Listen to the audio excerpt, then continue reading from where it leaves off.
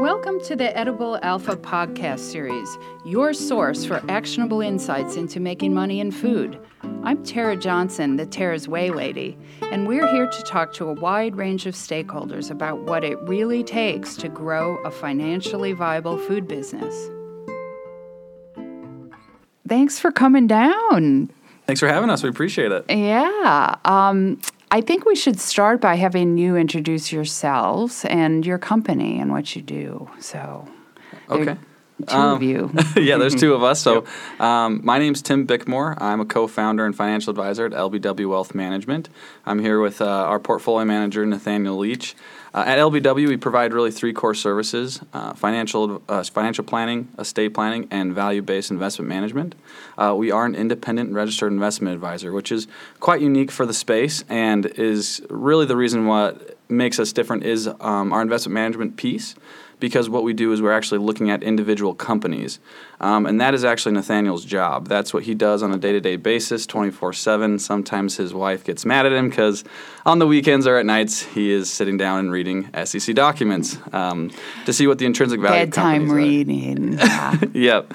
So, and that's, and that's really his main position inside the company, which he does other things as well.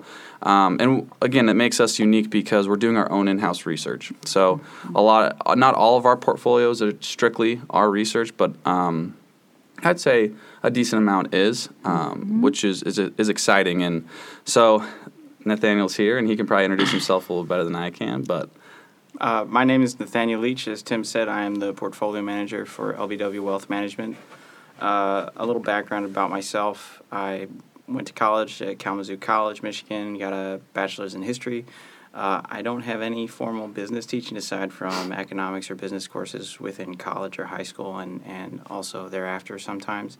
And we actually look on that as a strength for myself because as our other partner, Dan, would tell you, he received a bachelor's in finance from UW-Whitewater. And he'll be happy to tell you about that. He wasn't taught anything about value investing or Warren Buffett or any of those great value investors out there. So we view it as a strength for ourselves. I'm self-taught. That's not that I'm not trying to say that that's the way to go by any means. But I've been investing since I was 15 with my own money. Mm-hmm. So I do have I've been in and out. I didn't immediately tack on to value investing, but I did slowly learn it as I went. And really the best way to do so is to invest with your own skin in the game. Right. Yep. So for our listeners, what do you mean when you say value investing? That's an excellent question. Yeah. We do come across that a lot. So value investing throughout the press has been associated with big investors like Warren Buffett of Berkshire Hathaway, and they associate that with researching the fundamentals of companies, like what are their earnings, what are their returns on invested capital, what are their profit margins, not only the quantitative but also the qualitative about the company, and then value investors are known for investing or buying a company at a discount to what we call its intrinsic value. That is, what do we estimate its what is the value of the company based upon the present value of its future cash flows? Mm-hmm. So we look at we do our research. We invest in we look at those fundamentals: quantitative, qualitative investment based upon the management. What are their capital allocation skills, and are they looking out for their shareholders? Mm-hmm. I think too, and from the general public, we're more of a bottoms-up approach. That's what somebody may call it, right? So we're digging from a micro standpoint. So we're looking at the company and then moving our way up. Mm-hmm. Where sometimes you have an approach which is called a top-down approach, where people may take in consideration macroeconomic factors when they're looking at investing. We take kind of the opposite approach. And like Nathaniel said, the reason why we like to tell people we're investors, as Nathaniel will always say, we're looking for risk versus reward. Mm-hmm. So we may see an equity that might be undervalued, we may buy. He may see a bond. So we're looking at the company's structure, and we want to make sure that we're investing in something that has a good risk-reward composition. Sure. And so we're not just looking at certain sectors. We're really looking all over the place. And as we'll probably get into, the circle of competence, right? Where do we want to stick ourselves into? Because the market is large. There's a lot of stuff going on. You can't know everything. So when you hear people like Warren Buffett talk about, occasionally he'll talk about why Berkshire Hathaway invested in something, and he often will say things about, well, I really like the guy running the company. So what do you think about that? I think that's an extreme oversimplification. It's a very succinct summation of his due diligence about that person running the company. And he just says, I really like the person running this. Because in reality, he has done his due diligence. For example, I should do a full disclosure just for our verification. Yeah, sure. Full disclosure, my partners and or clients own some of the securities that may be mentioned in this podcast. We are not making any recommendation to buy or sell. These are our opinions only. LBW may transact and mention securities or change our opinion at any time without further notification. Nathaniel's also our compliance officer. He's a compliance officer, and so you much do better have now. a lawyer involved, lurking in the background. Absolutely. I can tell. Yeah. Yep. Yeah. So, for example, Buffett decided to invest in IBM back in 2010, but he didn't just pull the trigger because he felt like it. He had been reading those annual reports for the last 40 to 50 years and then keeping track of what was been going on in the company based on what was disclosed. And it was only in 2010, after a period, a decade or two prior, that they had initiated a plan saying, listen, for the next 5 years, this is what we're going to do. And they did it. So he may have said at the time that he really liked management, but it wasn't just that he liked management because they were nice people, maybe. It was because that they had instituted a plan, a shareholder creation plan, and they moved forward with it, and they did it. Right. And I think that is a great example of the importance for entrepreneurs when you're talking about raising money with anybody, whether it's a bank or an investor or anybody else who's looking at you. They care a lot about whether you do what you say you're going to do. Absolutely.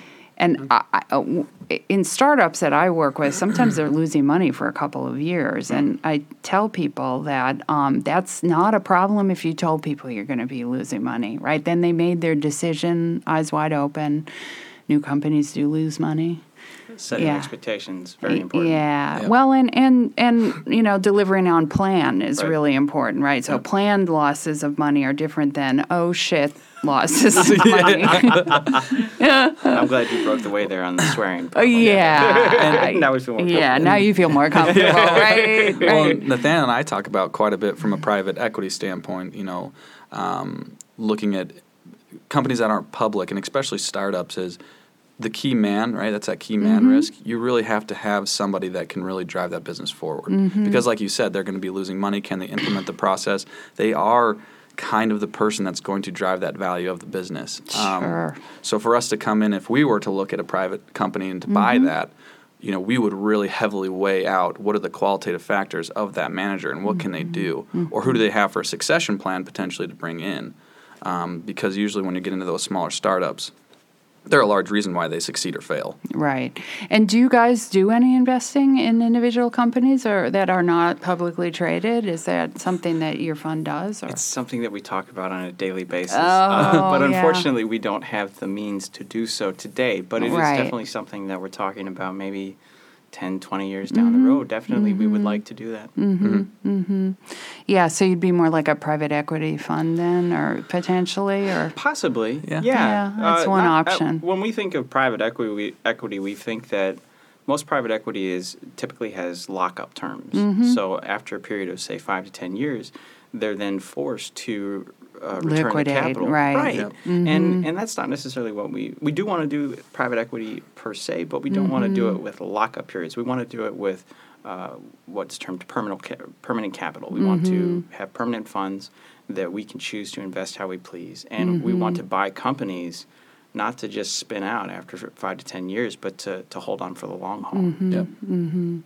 Yeah, it's an interesting thing. I think one of the things that's difficult in food is we don't see the hockey stick, return sales growth and returns typically, and And so the private equity does get involved, but it's hard. They're unique places where a unique company has an opportunity like that, and they're not long hold investors, right? So in Foodman, you make a lot of money, but it's 5% net, over a long period of time.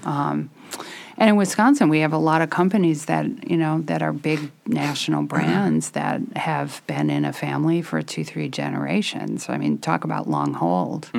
Yeah. Well, and because we like to talk about it's what kind of free cash flow, right? So I mean, if you're going to go back to the Berkshire type of model, what he's done is he's created a cash flow generation machine where then he can use those funds to then invest in other companies. And so I guess, and Nathaniel can correct me on this, we're not necessarily looking for those type of returns where the company is obviously going to grow, but it's that consistency. And if they do have decent free cash flow, what can we then do to reinvest that cash flow? Do we want to put it back into the business, or do we want to use it to then invest in other businesses to then have that compounding effect? So in a sense, when people are looking for that hockey stick, to us that's just short term, and then they're going to get out at a certain point. We're looking. We have a larger picture to it. It's not just one company; it's multiple. And how do we go forward with that? Right. So you can still make money on slow growth companies. It's just how you look at it. That's really our greatest advantage. One of the greatest advantages that we have, we feel, against our competition is our in long-term investment horizon. We are willing to invest for something that's 10 years out, if maybe even longer, depending upon if the company is a compounder, so to speak. They're taking their earnings and they're reinvesting them back into the company at high rates of return. That would be the optimal investment for us. Sure. Well, it could be that food would be good for you then, because they are these companies, once they get solidified, right? They can have those characteristics. Yep. Yeah. Absolutely. So so we talked about ability to execute on plan and leadership, but what else do you look for in a robust investable business model? And I ask that because I work with so many startups, and entrepreneurial people tend to think about products, right? Like, I'm really excited about my product because I've got the best gluten-free whatever, right? And that's really not what people invest in, and that's so it's such a change in the way people need to think, right? So much to say. Yeah, so much. I don't want to talk too this fast. This is what he reads at night, and his wife gets upset about. This is what gets Nathaniel excited. This gets Nathaniel excited. So before we address that question, I'd like to backtrack and say that how we invest, we utilize what I like to call our investment framework or our investment philosophy, and it's just really a core framework that can be applied to that question that you stated. So we utilize 4 filters. The first filter is, do I or the investor understand what the company does? So a lot of people can say that they understand, for example, what Coca-Cola does, but do they really understand what goes into making Coca-Cola what it is today? I don't think that they do. They may think, the brand is what sets it apart against Pepsi-Cola, for example. But in reality, it's actually their distribution network that is the game changer for them. So do I understand how a company makes money? Right. And to me, that's a great example of a business model attribute, right? Right. How you distribute as opposed to the recipe. Exactly. There's so many factors that I can go back to about what goes into that question. Right. The second filter is, does the company... Most companies that we invest in, does the company have a sustainable competitive advantage? So how do they differentiate themselves against their competitors? Is there a secular change within the market that they are on top of or that they're fighting against? Does it have a moat that cannot be breached, or at least for a very long period of time that cannot be breached or slowly withers away? The third filter is then management. Has management shown that they are great capital allocators? So do they take those profits and then they have a number of choices? Do they reinvest the profits back into the business? Are there high returns for those reinvestment possibilities? If not, then they typically can move to dividends back to shareholders. Or if the shares of their company are selling at a price that they deem to be undervalued, they could repurchase their shares. And then they can also issue and pay down debt as well. So if the company then passes that filter, that's when we move on to the fourth and final filter, which we deem to be the most important, which is the company selling for a price that it is selling at a discount to its intrinsic value? Does it have what was termed by the founder of what we term value investing, Benjamin Graham, does it have a margin of safety? Do we have a margin of safety that helps protect us as the investor against perhaps a macro secular change that we don't see coming, any mistakes in our calculations with regards to the quantitative, as well as one could argue the qualitative aspects of the company, like management. Do we like management, but did management turn around and screw us? So if it passes those four filters, that's after all that's been said, that's when we decide, do we want to invest in a company? So going back to your question, that really falls into kind of the first and the second filters. So what to look for, and so I personally don't know much about local food companies within Wisconsin. I don't understand the economics that can affect them, but I can use this framework to start digging into the weeds. So some of the things that we look at, I created a spreadsheet that if you input certain 10 years worth of statements, income statement, balance sheet, cash flow statement, then goes down to the nitty-gritty on certain things that I look at. So going off the top of my head, we could look at what are the operating margins of the company. So what is an operating margin? It's the operating profit divided by the revenues of the company. But then going one step further, what is the gross profit margin of the company? So let's start at the top of the income statement. If you look at the revenues, if you then subtract the cost of goods sold, that's where you get your gross profit. That's what it costs to manufacture and sell those products that you sold in, let's say, your fiscal year. So one of the things I find interesting in food is that number is probably from a operating management perspective the most important number, right? Because and people don't realize that, and people who invest in food companies are starting to get much more sophisticated about this, and they look for certain characteristics, right, in that number, because if you don't have enough gross margin contribution after that number, you can't pay for all the promotion and advertising and brand building that you need to do in food to have a successful company. Exactly, and I can imagine it's quite a balancing act for food companies because their gross margins are typically, there's a lot that goes into manufacturing the product. So as a result, they then have to balance their gross profit margin versus their operating margin. So their operating margin, so if you take the gross profit and then you subtract what is called the selling, general, and administrative, the SG&A expensive, which include marketing, as you said, that's the operating profit margin. So they have to balance their selling costs, their general and administrative costs, the people that they hire on, their marketing costs. They have to balance all that out versus their gross profit margin to get to their operating profit margin. So operating profit margin is useful in looking at other companies within your circle, so to speak. Because that's where you can then drill down, because that's the ultimate bottom number before interest expense and taxes are taken into account. And because those can be extremely variable, then that's why we focus on operating profit margin.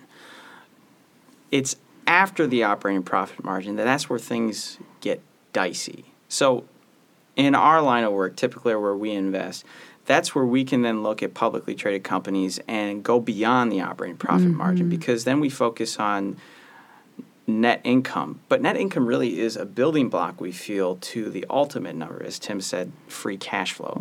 Free cash flow is a number that can be, once you get down to where the cash is going, that's the ultimate, where is the money going, so to speak, and how much money does the company make to then be either reinvested back in the company, dividends, share buybacks, as I said earlier. So we look at net income, and then what is factored into that is any changes in working capital and adding back any depreciation and amortization, because those are non-cash charges. However, those can be perceived to be real costs to the business, because I can imagine in food companies that they exhibit high depreciation because their capital expenditures, they have to maintain the machinery, the big machines that are necessary to create their product. Yeah, no, there can be a lot of depreciation in a manufacturing food company that actually manufactures for themselves. Yeah, there's also this dynamic that these are earlier stage companies than you typically would be evaluating, right? So that tension that you talked about with operating income and trying to balance all of that. So because there's big economies of scale in food production too, and everything from labels to machinery, everything, there's economies of scale, right? I tell people, you want to get up that curve as fast as you possibly can. And that's part of the reason why food companies, early stage food companies, lose money, right? Because you got to promote to get up the curve here. Yeah. So to get your economies of scale, so your gross margin can get higher. So you can, you know what I mean? So it's kind of a roller coaster for these young food companies. I can imagine. Yeah. So I remember you guys, when I do work with Slow Money, we were talking about a fund design, and you guys found this wonderful company for me called Naked Wine. Yeah. And you were telling me about Naked Wine, and you said, I really like this company because they both they're using crowdsourcing to raise money into it's sort of a fund, but then it was also a marketing company. And when I left, I thought, these guys understand business models, right? So what was it about that Naked Wine that you liked? From an investment standpoint, it's a kind of oddball. We kind of saw their business model as like an insurance company's float, which had appeal to me because that's akin to how Warren Buffett built up his business, was insurance float. So he would write up policies, and then he would take the money that he got from the premiums, and then he would invest it. And as he got bigger, he would write these policies on reinsurance, for example, or catastrophe insurance. And as a result, he would get these bigger premiums, and they would be out 10 to 20 years. Right. And then he would be able to reinvest those funds, and then he just got bigger and bigger and bigger. Right. So from the perspective of Naked Wine, the way that their business model works is that they take money from their members, so to speak.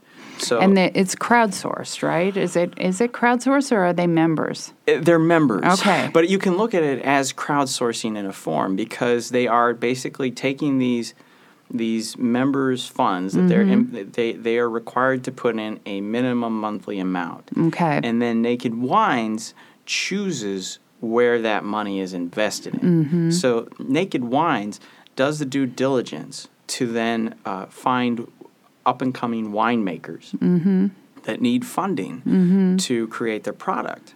So Naked Wines invests in those companies and then turns around and markets and sells those wines on their platform to those members. So the members can then go on to Naked Wine's website, look at the wines that are produced typically exclusively through the Naked Wines platform, and then choose however many bottles they want at any time. In the meantime, that money, that float, could be utilized however Naked Wine sees fit. It's typically written in the contracts that the members sign up. They sign a disclaimer and so on and so forth when they sign up for the company. So that's the kind of appeal. Like if I was in charge of that, I could really go to town on where that money goes. But that's not Naked Wine's business model, really. Right. They're choosing to do the due diligence for the members, and then they're quickly turning around and selling those wines back to the members. Right. And a lot of times exclusively. Right. Yeah. So how did they get around SEC regulations? Do you have to be an accredited investor to invest in? Or how does that work? Because is it like a member association or something? Nope. So they were actually started in the UK. Oh, So okay. they didn't have to deal with the SEC initially. I'm not sure if there's any SEC filings for the company because they took on these members and there really isn't any SEC regulation they have to deal with because it's just like it's almost like a private equity fund or something, right? Kind of. Yeah. Legally. Yeah. So, I'm always sensitive to that because you don't want, like, you had to read your disclosure, right? So the SEC stuff in the United States is sort of frustrating in this regard. But what I really liked about this model that you suggested was that marketing piece, because in the food business, it isn't, raising money to grow your business is just one part of the equation. You got to actually sell the stuff, right? Mm-hmm. And so Naked Wine is kind of protecting the members because it also sells back to the members, if that makes sense. Yes. Yeah. And then Naked Wines does take care of the marketing spend on behalf of the winemakers that they have invested in. So it helps them out. Right. So when the economics that were described by the founder and entrepreneur of this guy actually started working with Richard Branson of Virgin and worked his way up and then eventually started his own company. And it's really quite interesting how so they sell these wines that typically in retail stores in the UK would have sold maybe for £100, let's say. But that's a lot of money, by the way. Oh, yeah. 100-pound bottle of wine is what, in dollars? Probably 150, 200? I would say so, yeah. $130, $150. So what Naked Wine's business model did was they then cut out a big portion of that cost to the consumer because of their business model, because they're going to these winemakers and saying, listen, I'll take out your marketing spend. I'll take out your distributor, startup funds, distribution. I'll take that all out of the equation, and in return, you're going to sell me your wine at these low prices.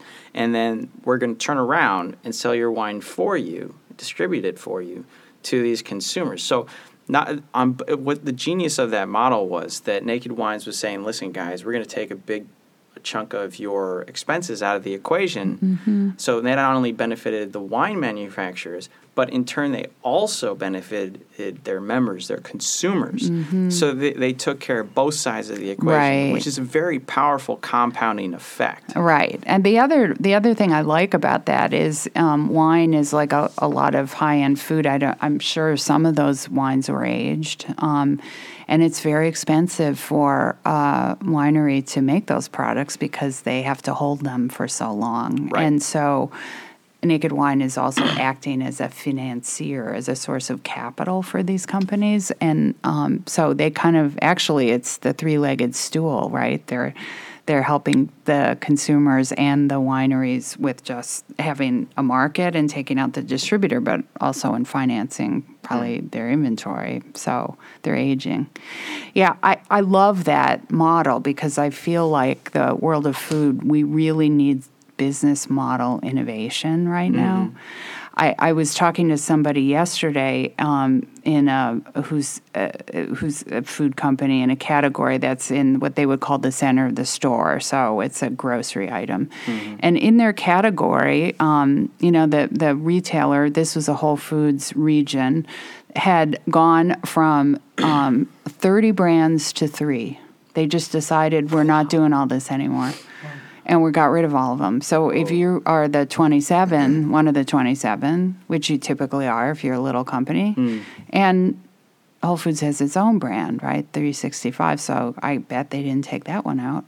So yeah, so there's a incredible disruptive thing going on right now in retailing, and we kind of need a different way to think about things. And this Naked Wine model to me was a really innovative model that you found by digging around and reading things before bed to frustrate your wife. Absolutely. Yeah, exactly. And that was all about business model. Like, we're not talking about the wine. We haven't actually talked about the wine. We talked about business model. Yeah. It's all about that approach, how you take that framework and you can really apply it to anything. Right. Right. Very powerful. And, there's something to be said for, I tell entrepreneurs, think about yourself as an investor in your business, because if it's your business, man, it is your biggest investment in your life, right? Yep. Yeah. Well, and we tell people quite often, we do work with a lot of different small business owners, and they may be making contributions to a retirement account to diversify themselves outside of their business. But however, if they decide to come to us and said, "Hey, we want to actually take that money and put it back in our business," we'd say, "Absolutely," because you know your business, you understand your business, and most likely those returns could probably be higher than what we potentially could produce. So yeah, it's a great capital allocation if you really understand it, because you're in it day to day. You know the in or outs, and I mean, if you can make more money, absolutely go that route. And it's very funny because since selling Tara's Way, I had all my net worth tied up in my company, like most entrepreneurs do, and so since then, I'm like, I don't like investing in the stock market, because I'm used to having so much. As good and bad as it is, like I knew when it was going to hell, and I knew when it was going well, right? And but I had some ability. I felt like I had some ability to impact what was going on. Right. And then when you're a passive investor, you lose that. It's kind of funny. So let's talk about valuation. So all of this leads to having to that final criteria, right? I think it was your final one. It was right. Right. So what is important to you when you look at the value of a company? So much to talk about yet again. Okay. Of course. So I actually want to start this off with something that Tim brought to my attention. So Tim and Dan have been out there networking like just crazy, trying to get our LBW's name out there. So in their pursuits of doing so, Tim is kind of taking on the space of looking at the startup community and what has been produced by Madison, what companies are here, because it's just amazing how many companies have been started here that are these cash flow generating machines, and nobody talks about them. Right. Isn't that interesting? There's so much talk about technology and so on and so forth. So in Tim's work with some of these people, he's come across what I would call, it really is stupidity. It really is. But he's come across entrepreneurs that they're getting advice from these startup seed investing people saying, hey, listen, if somebody comes to you and says that they're willing to invest, say, $10,000 at a valuation of $1 million, you should let them dictate the price. And that just makes me want to slap them upside the head. I know. It makes me want to cry. It does, because it's wrong. Yeah. It's blatantly wrong. I'm not saying that investors shouldn't determine valuations. They should. But they should not dictate what somebody's company is worth to that somebody. So we firmly believe, and we want to hold ourselves out there to those entrepreneurs out there who are looking for some insight on what the valuation of their company is. We can definitely help with that. As I said, with the food industry, I don't know the ins and outs of the food industry, but with this framework that we have, that we utilize, we can definitely help. There are so many factors that go into it. There are quantitative, there are qualitative. It's that key man risk at hand.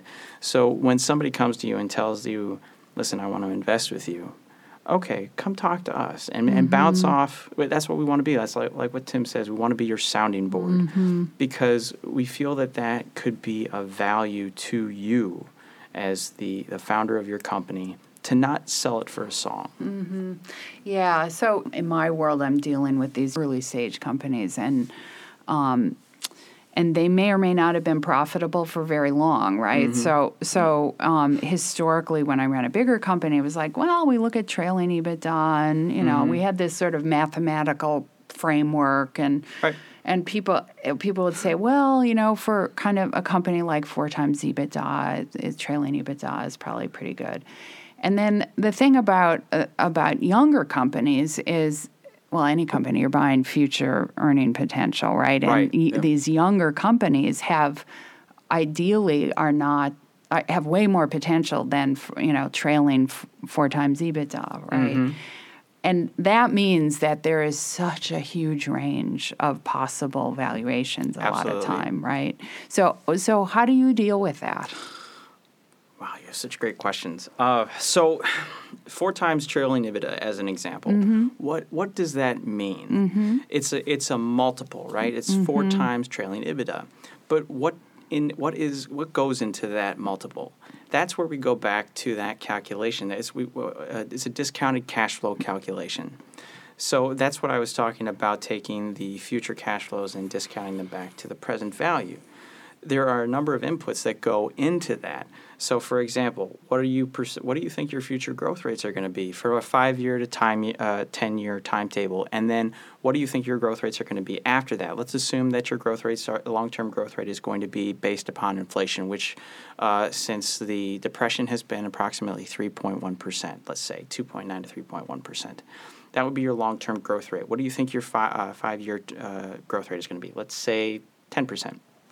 Okay, what is your discount rate? So the discount rate can be also defined as what is your required rate of return as an investor.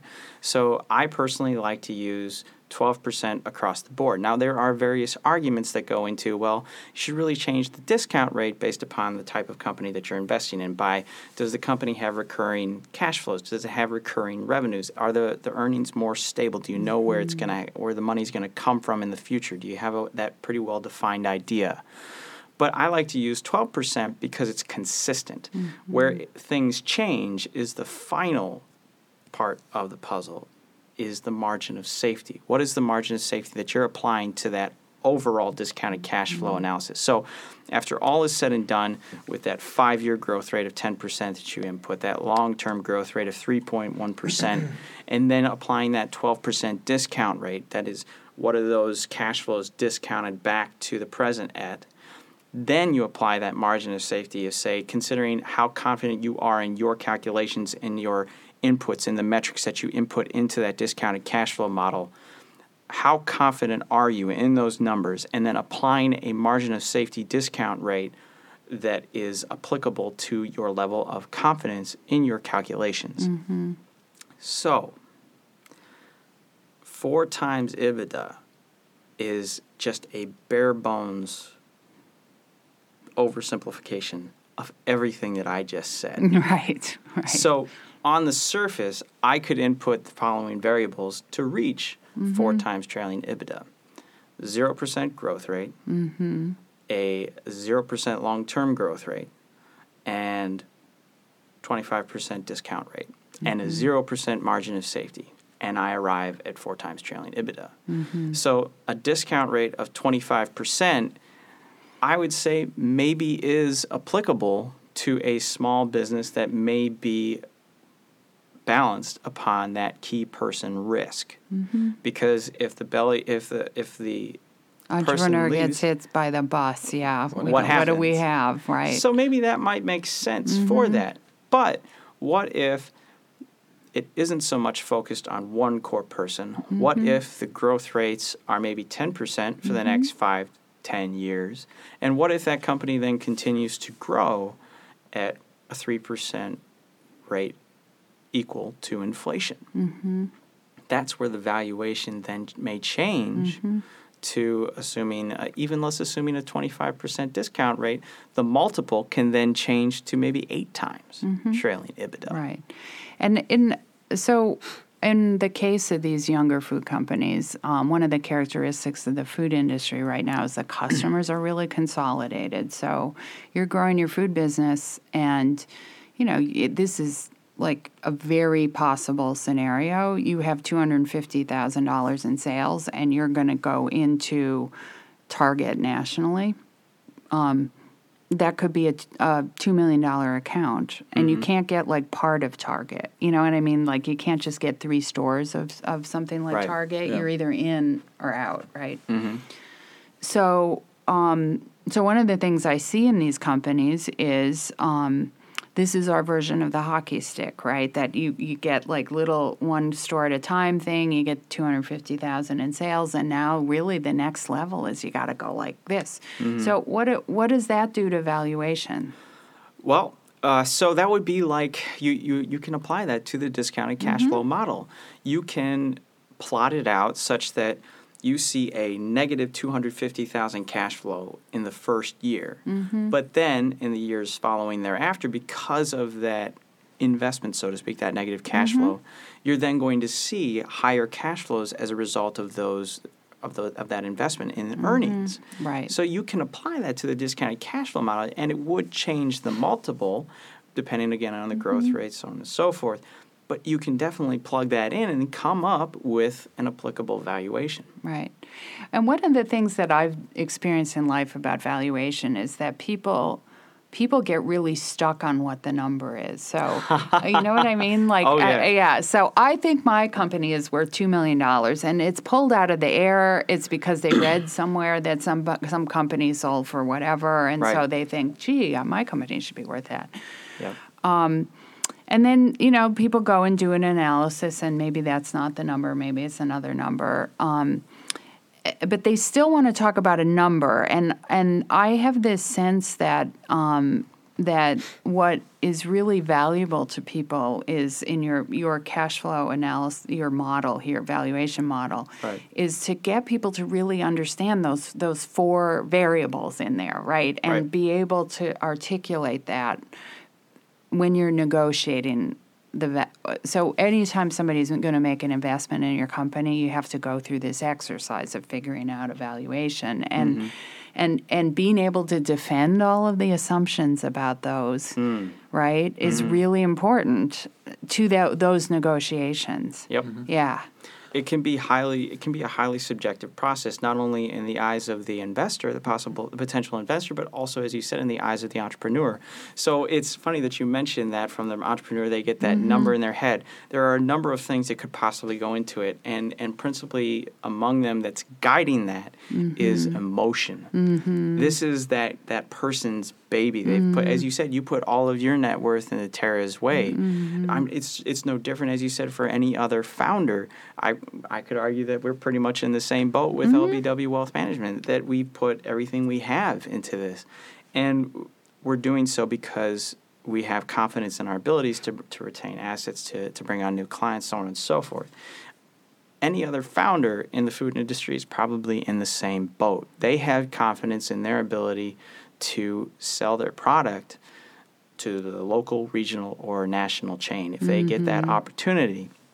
So a lot of emotion can get into that, and that is one of, even as a portfolio manager for our firm, for our clients' money, I still run into that myself, into the emotion of I do my due diligence on a particular idea.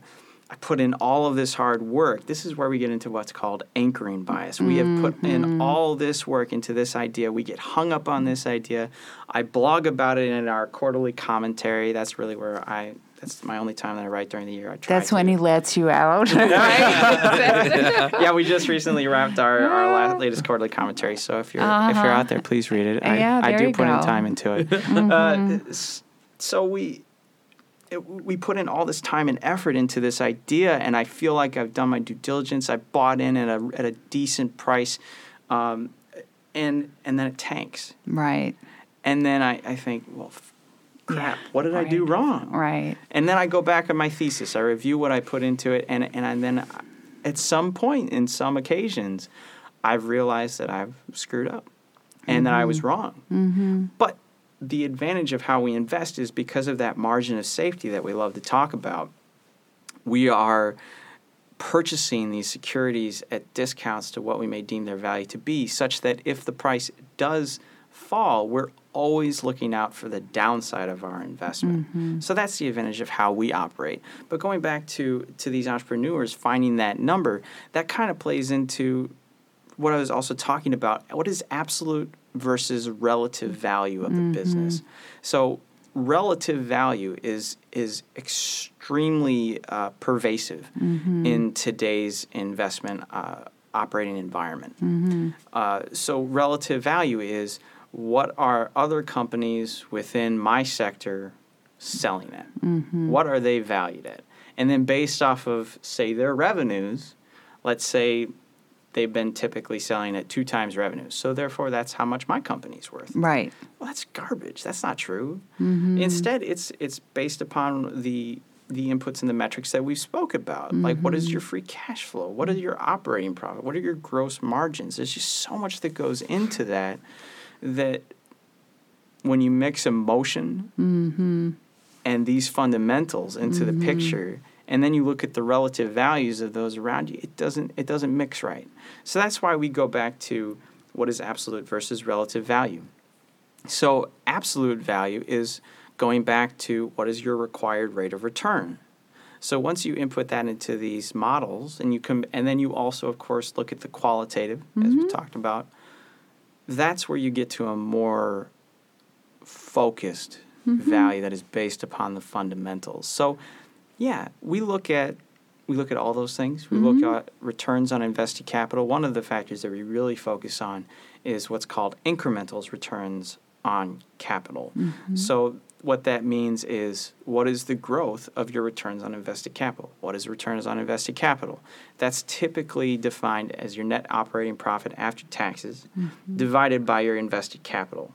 What's your invested capital? I mean, there's always an offshoot. There's more. There's always more. Something beneath the surface. Yes. Yeah. And I think too, Nathaniel brings up a point, is that when you just spoke a little bit earlier, you said that you're investing in your own company, right? This is your investment. If that company was unrealistic in valuations, imagine if you were just investing in the stock market. Why would you ever view your own company different than a publicly traded company? It's the same idea. So in all reality, what you have to be is you have to be realistic, right? You have to understand that, yes, you put a lot of effort into this and you put all this hard work, but in all reality, what is the reality of this valuation? Right. And sometimes it could be higher and sometimes it can be lower. Yeah.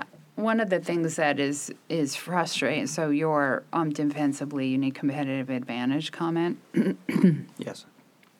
In our current food environment where there were, 30 brands in the same category, clearly this issue of what defensively unique is a big issue, right? And so I tell people, I went to Expo West as our biggest industry trade show of the year. And when I launched Tara's Way, it was the pit of the Great Recession, right? And so it was a super busy show, but it was not over the top ridiculous. This year it was over the top ridiculous. Seriously. It's in Anaheim. It's like 10 alliance full of food companies. And they had so many newbies. They had 600 new companies who had never exhibited before want to come. It's $10,000 for the basic table. Wow. Okay, so this is not a cheap thing, right?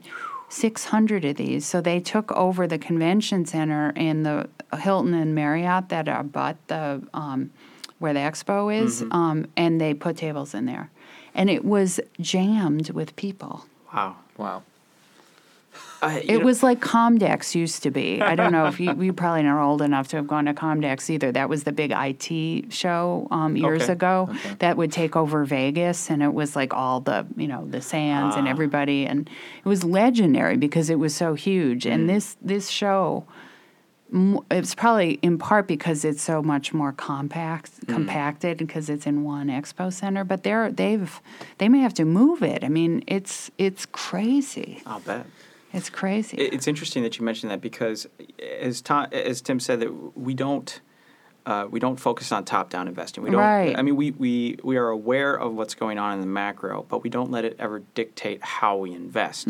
We only utilize it when it is perhaps changing the company or the industry that we're looking at or investigating.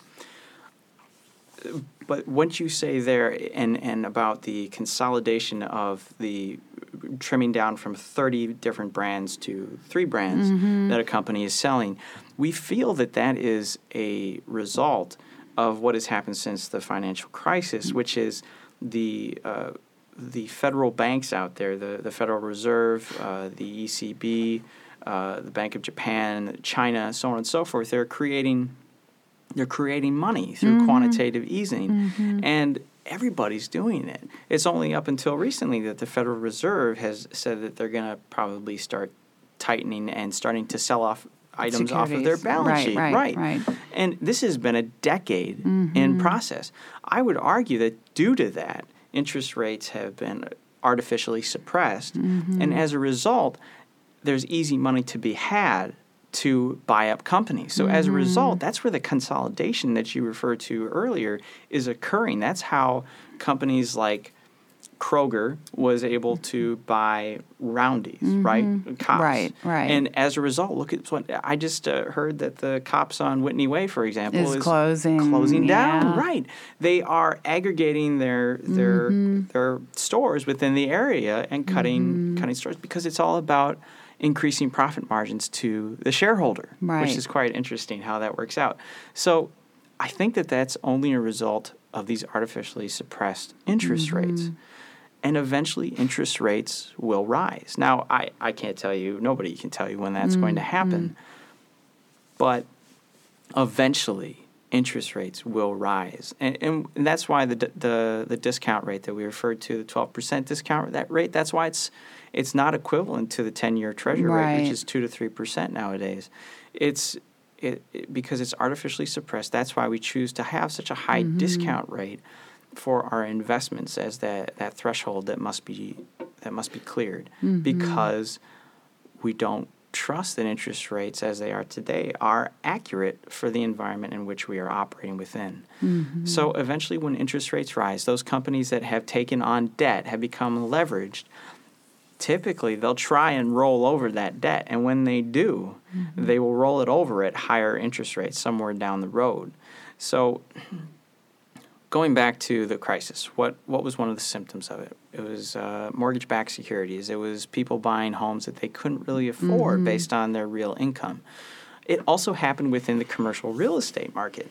So when the commercial real estate market also started to totter, is that the right word? Totter? Teeter-totter. Yeah. Teeter-totter, something like that. Well, it is particularly bad for a building to totter. So yeah. So commercial real estate companies that started to waver as their debt actually became due during that time period between 2006 and 2008, because the Fed decided to cut interest rates to the rates that they did. The corporate debt market responded and lowered interest rates in kind, and therefore those companies were able to roll over their what were probably around 5 to 7, maybe as high as 10% interest rates. They were able to roll it over to 4 to 5% corporate bond rates and corporate debt rates, and that's just absolutely insane. So now some of those have actually started to come due, and it's not too bad right now because interest rates are still artificially low.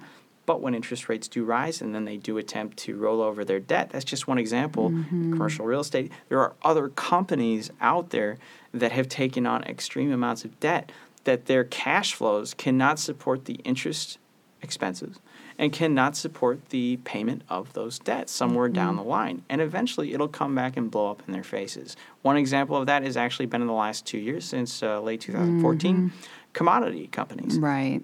Especially the oil and gas producing companies.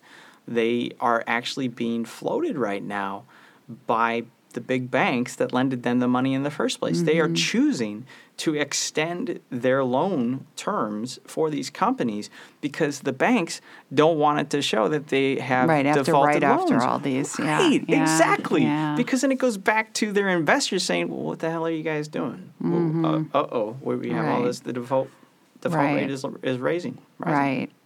It's crazy. It's crazy. So that, as I listen to you, I'm like, oh, God, I'm going to get depressed. No, seriously, with food, for me to watch what's going on, I have enough, the 600 young companies is exciting, new brands at the big show, but it's also a bit terrifying because it's too much. Like the retailers can't take on all these new brands. It's exactly. And the brands aren't capitalized sufficiently to support in this environment in particular, and so sounds like a shakeout phase. Shakeout phase is coming, and so it's kind of a shift in the environment. At the same time, that consumers are more interested than ever in local food and knowing where their food came from, and looking at big established brands and saying they're irrelevant to me, like. I don't know, McDonald's is irrelevant to my kids. Yep. Totally irrelevant. And so what do? It used to be this huge brand, and there's lots of that going on Yes, the ease of procuring that food back Yeah. in the 70s and 80s. Yeah, it Yeah. made life real simple. Yeah. So your 12% is kind of a hurdle rate for you, right? Correct. Okay. So given that that's your hurdle rate at the moment, is it? I bet you're doing a lot of research and not finding a lot of things to invest in. That is Am I correct. right? Yeah. That is correct. Yes, Yeah. we, for example, some of the clients that we onboarded in the November-December timeframe of Mm-hmm. 16, I haven't fully invested their funds in Mm-hmm. the portions of those portfolios that I am responsible for because I haven't been able to find suitable Mm-hmm. opportunities for them. Mm-hmm. So we're Yeah. comfortable with that. Yeah. And and I think that you are managing people's money, and I tell people on the business side, the entrepreneur side, that this is a good example. There is money out there, right? I see this a lot. There is money out there looking for things to invest in that make sense. But there's a lot of things that don't make sense. There's a lot of frothy kind of stuff going on. Yes. And so, but there's money to be had for businesses that do the work, and the work is, in my estimation, is a lot around business model, what I call business model stuff. So, in your list of things, it's if you don't have those first two, defensible, unique, and a business model, you can't get down to the money, right? You will Right. never. You'll die in your filter in the beginning, right? Yep. Yeah.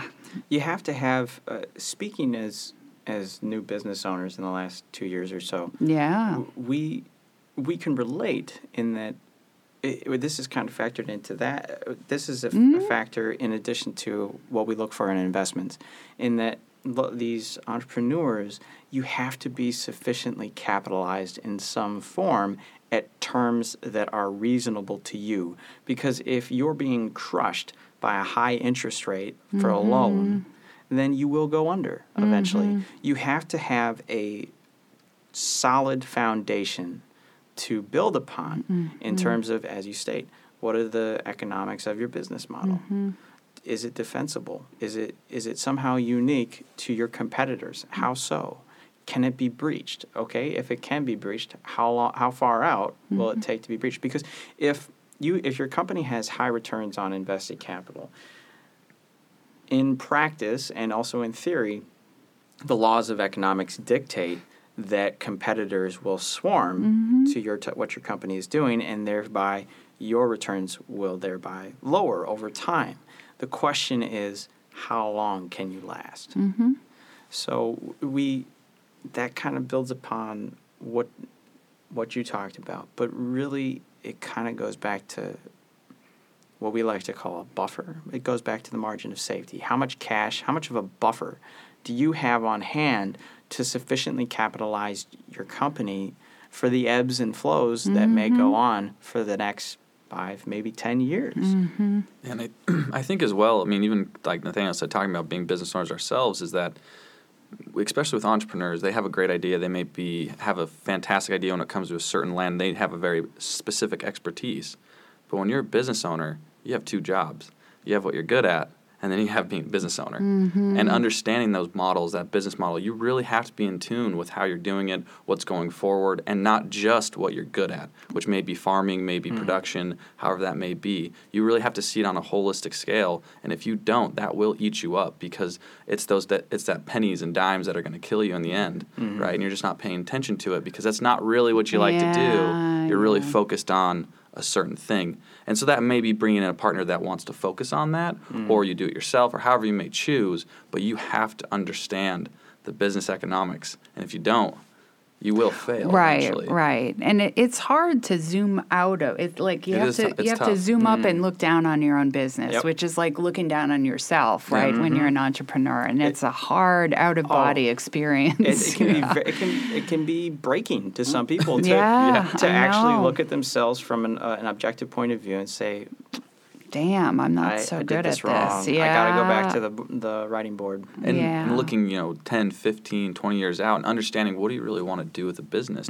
Is it a strategic sell situation, right? Am I looking to get Pepsi-Cola to buy me out? Or is this something that I want to build out and be a Pepsi-Cola one day? And having that long-term projections, but at the same time you have to manage your short-term expectations, because if you don't do that, you can't get to the long-term and so on and so forth. Right. It's a funny thing about owning a business. And I don't think you can tell people, you can't, I don't know, unless you've owned your own business, I don't think you can quite understand the whole dynamics of this, right? That is true. Yeah. Experience is key. Is key, yeah. It's a conceptually knowing it is one, or reading about it is one thing, but the whole, you brought up the issue of emotion, your emotional relationship to your business. It's like, why?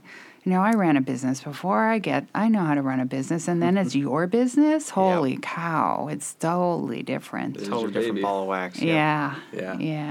And the emotional quotient is Nathaniel would always say, right? Right. How do you remove that? And right. how do you be objective? Right. That is one of our greatest strengths. Is that I think I have a decent IQ. I'm not a genius or anything like that. But he's being modest. Yeah, of course he is. But I have a high emotional quotient, a high EQ, which we feel is essential to do in investing and in how we invest. And we could argue also within private equity investing as well. You have to have the emotional ability to withdraw yourself from the equation and to objectively, rationally view it. Because if you can't do that, then you cannot adapt. And we feel that adaptation is a part of the equation. And even if you took an example of Amazon, that's what I would say Amazon, Jeff Bezos, has done well. From an aspect of they've tried things, and if they don't work, they shut it down. Right, fail fast forward. Yeah, right. And they don't contribute all of their capital to a particular idea. Exactly. They try it out, they pilot it, and if it doesn't work, then they move on. Right. And it's going to be interesting to see. So right now, my retail food clients are complaining about competition. Right, there's more stores, there's more options, and everybody's still trying to make online food sales work. And, and Amazon, I tell people, Amazon has not been able to figure this out. I don't know who can. And now they want to open stores. They're talking about opening a lot of retail grocery stores. And we're like, it's distribution. It's distribution again. And we're like, holy cow.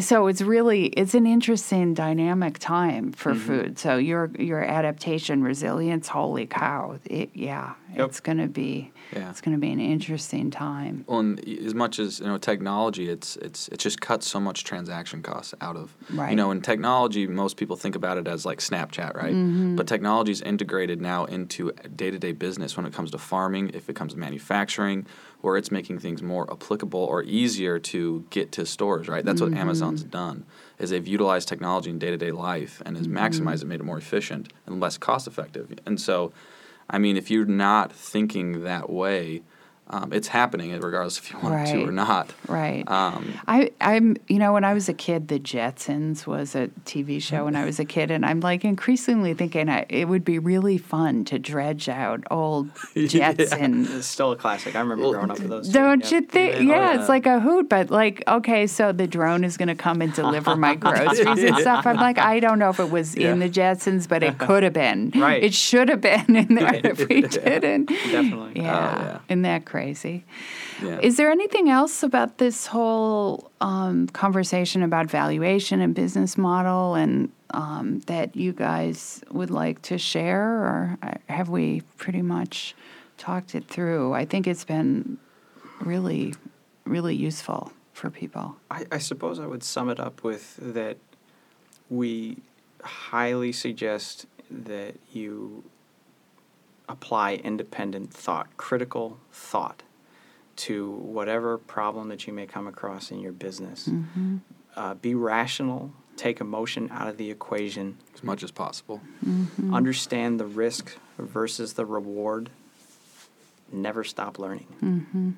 I think that Yeah. would sum it that up for sums me. well. Yeah, I mean, and my biggest piece, especially going back to you're asking an investor going and approaching a business owner and maybe trying to have that negotiation of potential capital to do different capital raises, is that if you're usually come with a valuation that you have in your head that's realistic, most of the time, I would say if you have a good investor, they'll probably take it, right? Because they understand it too. So it's not, and yeah, they may have some subjectivity to it. But even, I guess, if you want to go back to Warren Buffett, I mean, he put in the newspaper, you give me 24 hours, and I'll come with a valuation, and I'll give it to you, because what most investors are looking for are those future earnings, right? And I will pay a realistic price today because I can understand the economics going forward. Right. And so it's just being realistic with yourself and taking out the emotions and getting back to what is this really worth? And it may not be worth as much as you think. Right. And it will always be a negotiation, and you're never in a negotiation, you always want to have, there's starting point bias in a negotiation, always, right? So you want to come with a valuation. It's Right. Yeah, and I guess you're absolutely right to focus on that because, as you said, I think there is this mentality that let the lead investor set the terms and let the lead investor tell you what your company is worth. And I think that's a terrible idea. Yeah. Well, and I would think, too, aligning yourself with the appropriate investor as well, especially with startups. Is it a strategic partner? Is it not? Are they going to come in and help you out in different ways? Their benefit might be different contacts they have to get you into certain distribution systems. So there's a little bit probably more than just the number, right, and who you're going to invest with. And if they come in and they're giving, it's okay to say no. Oh, Right. yes, that's extremely important to be able to know when to walk away, Yeah. to understand that it's okay to walk away, because there are other fish out in the sea that may be willing to invest in your company at the terms that you're thinking about. Willing Right. to give it to them, yeah. Yeah, and if you get an offer like that, run it by somebody else, because I've Yes. had Yeah. many examples where people have run things by me, and I will look at it and say, okay, this person clearly invested in tech in the past because they have a bunch of things in there that are typical for tech, but if you let this happen, you will lose control of your company in 3 years because you're not going to achieve those hurdles that are in there. Yep. Yeah. And it's in language and it's structured in ways that the entrepreneur had no idea that would be the result of signing that, right? Yeah. Right. Talk to somebody Talk with to the knowledge. people. Maybe a lawyer. Don't be afraid to spend the money on a lawyer who can tell you if this is in your best interest, because what is the return on that cost to you could be something phenomenal.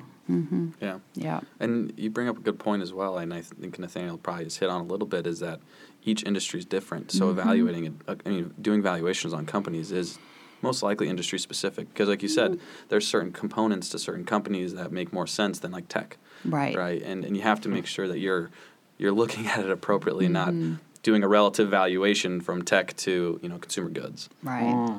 And that can cause some probably valuation differences you've probably seen. Spot on. Yep. Yeah. So Well, thanks so much for coming. It's been great, and I look forward to talking further in the future. yeah, Absolutely. we appreciate it. Thank you so Thank much. you for having us. Yep. Thanks for listening. You can get more podcasts by subscribing on iTunes or your favorite podcast app. And you can learn more about Edible Alpha by visiting our website at ediblealpha.org.